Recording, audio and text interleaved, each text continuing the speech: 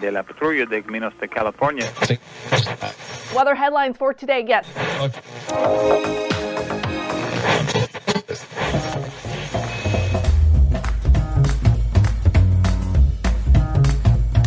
Welcome to the Revenue Generator Podcast, an I Hear Everything production. In this podcast, you'll hear how industry leaders integrate sales, marketing, product, and customer success into a single business unit with a common goal of optimizing their revenue cycle. We'll unearth how innovators integrate data, technology, people, and processes to expedite demand generation and increase recurring revenue. Sit back, tune in, and get ready to meet a member of the revenue generation.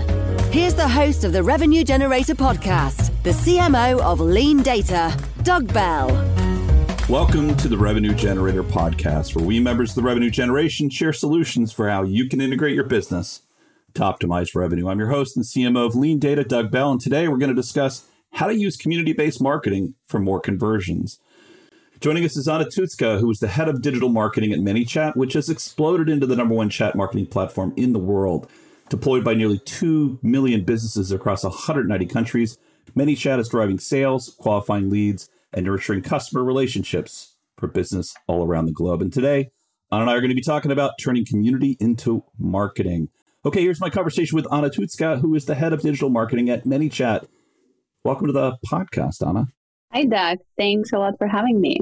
Well, it's great to have you. I have to say, it's not a topic we lean into often here, so I'm really glad to be digging into community marketing. Are there examples of organizations that are doing community-based marketing well, in your opinion? And I would say, for me, my go-to has always been Marketo as the gold standard for a very long time. Marketo is great. HubSpot is amazing. And ManyChat, we're doing pretty good with our community. We have over 100,000 people within our community. Our customers, our educators, influencers, all are there, and it's been a great resource. And where are communities operating these days? Are they on proprietary platforms like ManyChat, or are you finding that there's more diversity of channels like Facebook and Slack and other areas that organizations typically are building and marketing to communities? There are a lot of platforms that companies can tap into. I really enjoy thinking from the perspective of the user or the potential community member where they hang out. So you need to adjust to their needs. So it's convenient for them to enter the community and it's of their daily habit to be there. So for us, it turned out to be Facebook, since we're all about messenger automation and our customers were there. There are a lot of other platforms. Some people prefer building communities on Instagram, Telegram. There is a great platform that is called Mighty Networks. There is a ton. So you just need to explore and see what is preferred by your customers. And quite often we actually leap to the platforms before considering and thinking about how to actually build a community, right? How to create that core idea that are going to attract folks that will come in based on that core idea, that message, the benefit to them. So is that something you run into, is that folks are kind of skipping forward to tooling, or do you find that most organizations have understood they've got to really start from the basics? You really need to start from the basics and, again, understand your customers and what they need and what you can offer to them, of value. Because I think back in the days where we could, offer the product, there wasn't a lot of competition within the software space, especially, and customers were getting what they were offered. Right now, the market is saturated.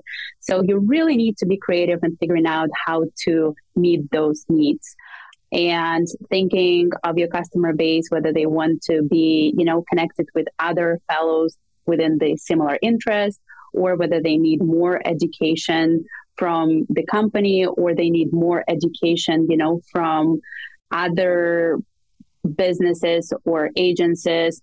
Just think what they need and offer that within the community. So it's less about offering your product. It's more about serving the customers. So the underlying premise here is that there's a gap, there's a need in the community, there's a need within the prospects, within your customer base that's not being filled. And that gap can be filled by community. Are there signs? So let's say I'm starting out, I'm thinking about a community marketing approach. I'm day one, Anna, right? I'm really starting from the foundation, if you will. Are there signs that a community marketing approach could work? In other words, am I looking for gaps within that community that I've identified as being my selling community and saying only if I identified those gaps, I can start with a community approach? Or is community marketing really for anybody if they're clever enough to figure out what the angle is? I would say community marketing is for everybody because that's such a great resource that you can tap into long term. It takes a lot of time and effort and resources to build it out, but you'd be so grateful in 6, 12, 18 months when you see that, okay, I've got the community of my customers, I've got the community of my, potential customers that I am constant communication with, and I can serve them, and therefore they can be of serve to me as well.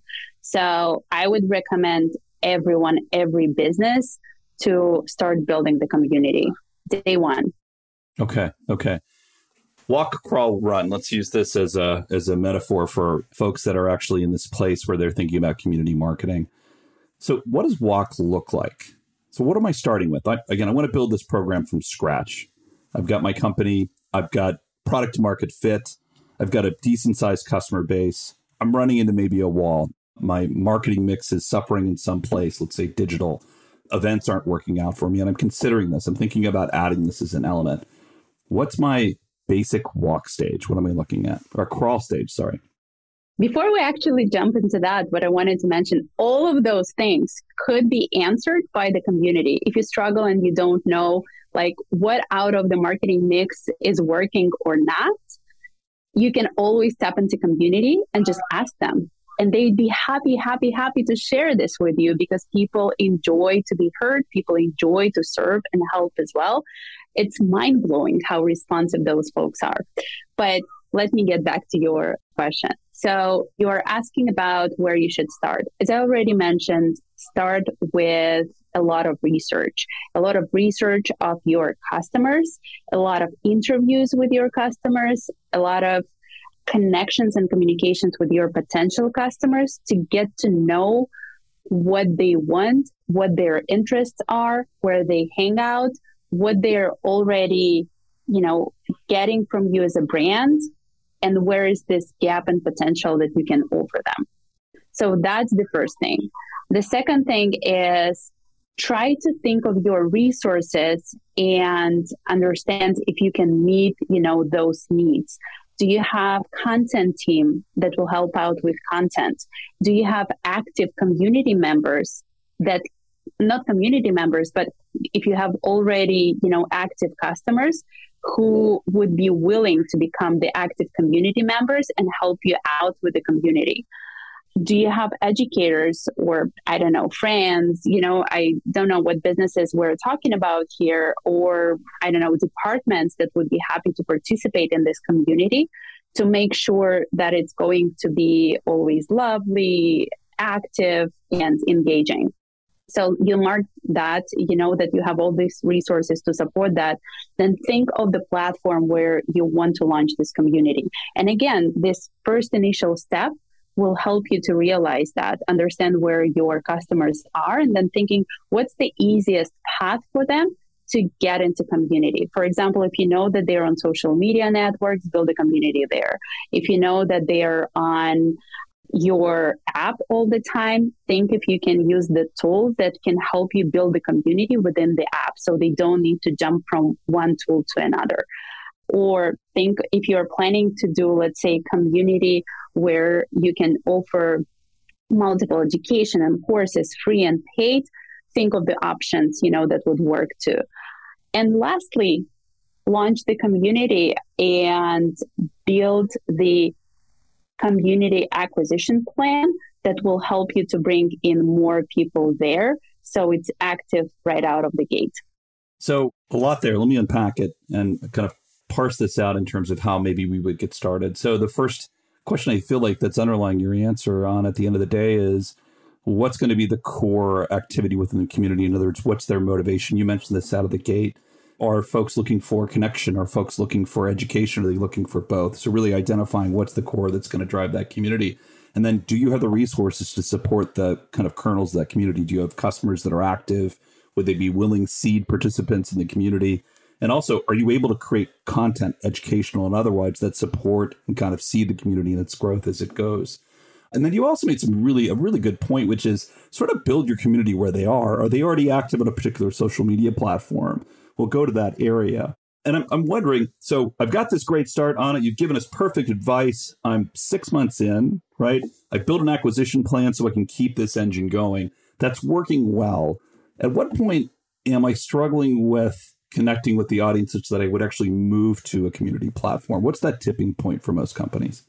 I would say the biggest struggle is at the beginning, because it's easy to bring in people to the community that is already active. So they can see a lot of, conversations going on, a lot of interesting ideas to tap into. So that's pretty easy. People want to be a part of such communities if their interest is aligned. The hardest part is to bring people in there. So you would need to really tap into the resources and to fill this community with content, and then to constantly support that conversation, but by being there yourself. To give you an example, when we launched our community at ManyChat, that was the goal for the whole company. And it's not only the community manager that was always there, it's also a ton of folks from the marketing team, a lot of folks from the product team, and our founder and CEO, Mike, who would show up there on the weekly basis, do lives, handle conversations, and just he was there for people. And that was the most exciting part for our customers, to tap into this resource. So I would say, think what you can offer early stage to get this conversation going. It sounds like it's a commitment, really, at the end of the day. And it's not just a marketing team commitment, but you're saying it's an organizational commitment. It's a belief in the community's impact on the bottom line and your ability to grow. So, you mentioned community managers just a moment ago in your answer on, and I want to tease that out, particularly because what I find is quite often we think of tooling first, or we think of hiring a community manager first. But in many ways, that community manager really is the ultimate facilitator of the resources, really the representatives of the community. In many ways, they're not somebody whose job is to deliver the community. They're the voice of the community. Is that an approach you recommend companies take, is to really think about that community manager not as an architect, but as an advocate for the community? I'm glad that you brought it up, because that's exactly the way I see the community admin. It's the person who is always there within the community, who knows what community is talking about, who knows what community is asking for, and in constant conversations with them. And then this person knows when it's needed to tap into the product and to pull some product information to serve for the community, or they can tap into content and provide some interesting content that can spark conversations, or to create some events where he can bring the community even tighter together to, either get to know each other better, or to ask questions, for the brand, or to even help create communities of their own. Like, that's what we actually did with ManyChat. We went outside of our Facebook community group and we started thinking, how can we create more local communities within different countries, within different states, and help active community members there to facilitate that. We actually went on a road trip at some point. I think it was a couple of years ago, like beautiful summer, where every week someone from the marketing team would go on an event just to meet the community members there to help spark this, conversations. I love the idea of that content. And I have to say, I'm already volunteering myself to go on the road and actually do the recordings for our community. That's a great tip. And I have to say, I think what I want to do, wrap things up, because we've done a really good job of really kind of covering the aspects of community and how to start a community. In many ways, we're giving a tutorial on starting from scratch. And what I'd love to do is have you share, what are some initial benchmarks for success? In other words, what are those KPIs that marketing leaders should be looking to know, hey, yes, I've successfully begun and I have momentum within a community? That's a beautiful question, because I'm a huge proponent of looking at data and saying, does it really make sense? Like, it's taken so much resources, it's taken so much time, like where we can actually see the value. And initially, it's all about community high-level metrics, like how is community growing? how is it engaged or not engaged, like doing different surveys. We actually survey our community every month and just see what is the NPS, whether they're happy to be a part of the community or whether something is lacking. But then once you have your community for, 6 months, maybe 12 months, you can start connecting it with more meaningful metrics. So the ones that we're looking at is out of the people who are within the community, how do they interact with the product? Do they use more product features? Do they stay with the company longer? Like, do they churn less? Basically, everything connected to lifetime value of the customer and how community, provides impact for that. And the third level, it's actually even more. Once you realize, and you will realize that those folks who are part of the community engaged, their lifetime value is higher, their average order value is always higher, then you think how I can tap into the community even more. And then it's the value that you can't even measure. So for me as head of marketing, we do so many fun stuff and activities with active members of the community that I think that they're my part of the marketing team, because when we're launching a new product outside, let's say, of the United States, I don't have any capacity or even visibility to this market, I tap into the community. When we invited to speak at the event and I don't have internal resources to send someone to the event, we tap into the community. When we create educational content and we don't have a lot of, let's say, expertise in certain industry, we tap into the community. And you can't really measure that. It's just such a great resource to have. Well, a lot of good tips in there. I think what I'd say here is that ultimately the core of the community benefit that you're speaking to is you should expect high interaction with products. You should expect that retention rates for members of the community are higher. But at the end of the day, you're talking about the benefits to the unit economics of the business. Your CAC to LTV ratio over time should, frankly, be better if you're executing this well. And it feels like the starting point is just really solid indications that the community is healthy, like Net Promoter Scores. And I learned a ton today. I really appreciate your being on the podcast. Thanks a lot, Doug. That was fun. All right. That wraps up this episode of the Revenue Generator podcast. Thanks to Anna Tutckaia, who's the head of digital marketing at ManyChat, for joining us today. In part 2 of this interview, which we'll publish tomorrow, Anna and I are going to dig in and discuss supercharging your influencer campaigns. If you can't wait until our next episode, would like to learn more about Anna, you can find a link to her LinkedIn profile in our show notes or visit her company website at ManyChat.com. Just one link in our show notes I want to tell you about. If you didn't have a chance to take notes while listening to this podcast, head over to RevGenPod.com, where we have summaries of all of our episodes and contact information for our guests. You can subscribe to our weekly newsletter, apply to be a speaker on the Revenue Generator podcast, or you can even share the revenue generation questions, which we'll answer live on our show. Of course, you can always reach out on social media. Our handle is @RevGenPod on LinkedIn, Twitter, Facebook, and Instagram. Sorry, no TikTok. Or you can contact me directly. My handle is Market Advocate. If you haven't subscribed yet and want a daily stream of RevGen strategies in your podcast feed, we're going to publish an episode every day during the work week. So hit that subscribe button in your podcast app and we'll be back in your feed in the next business day, okay?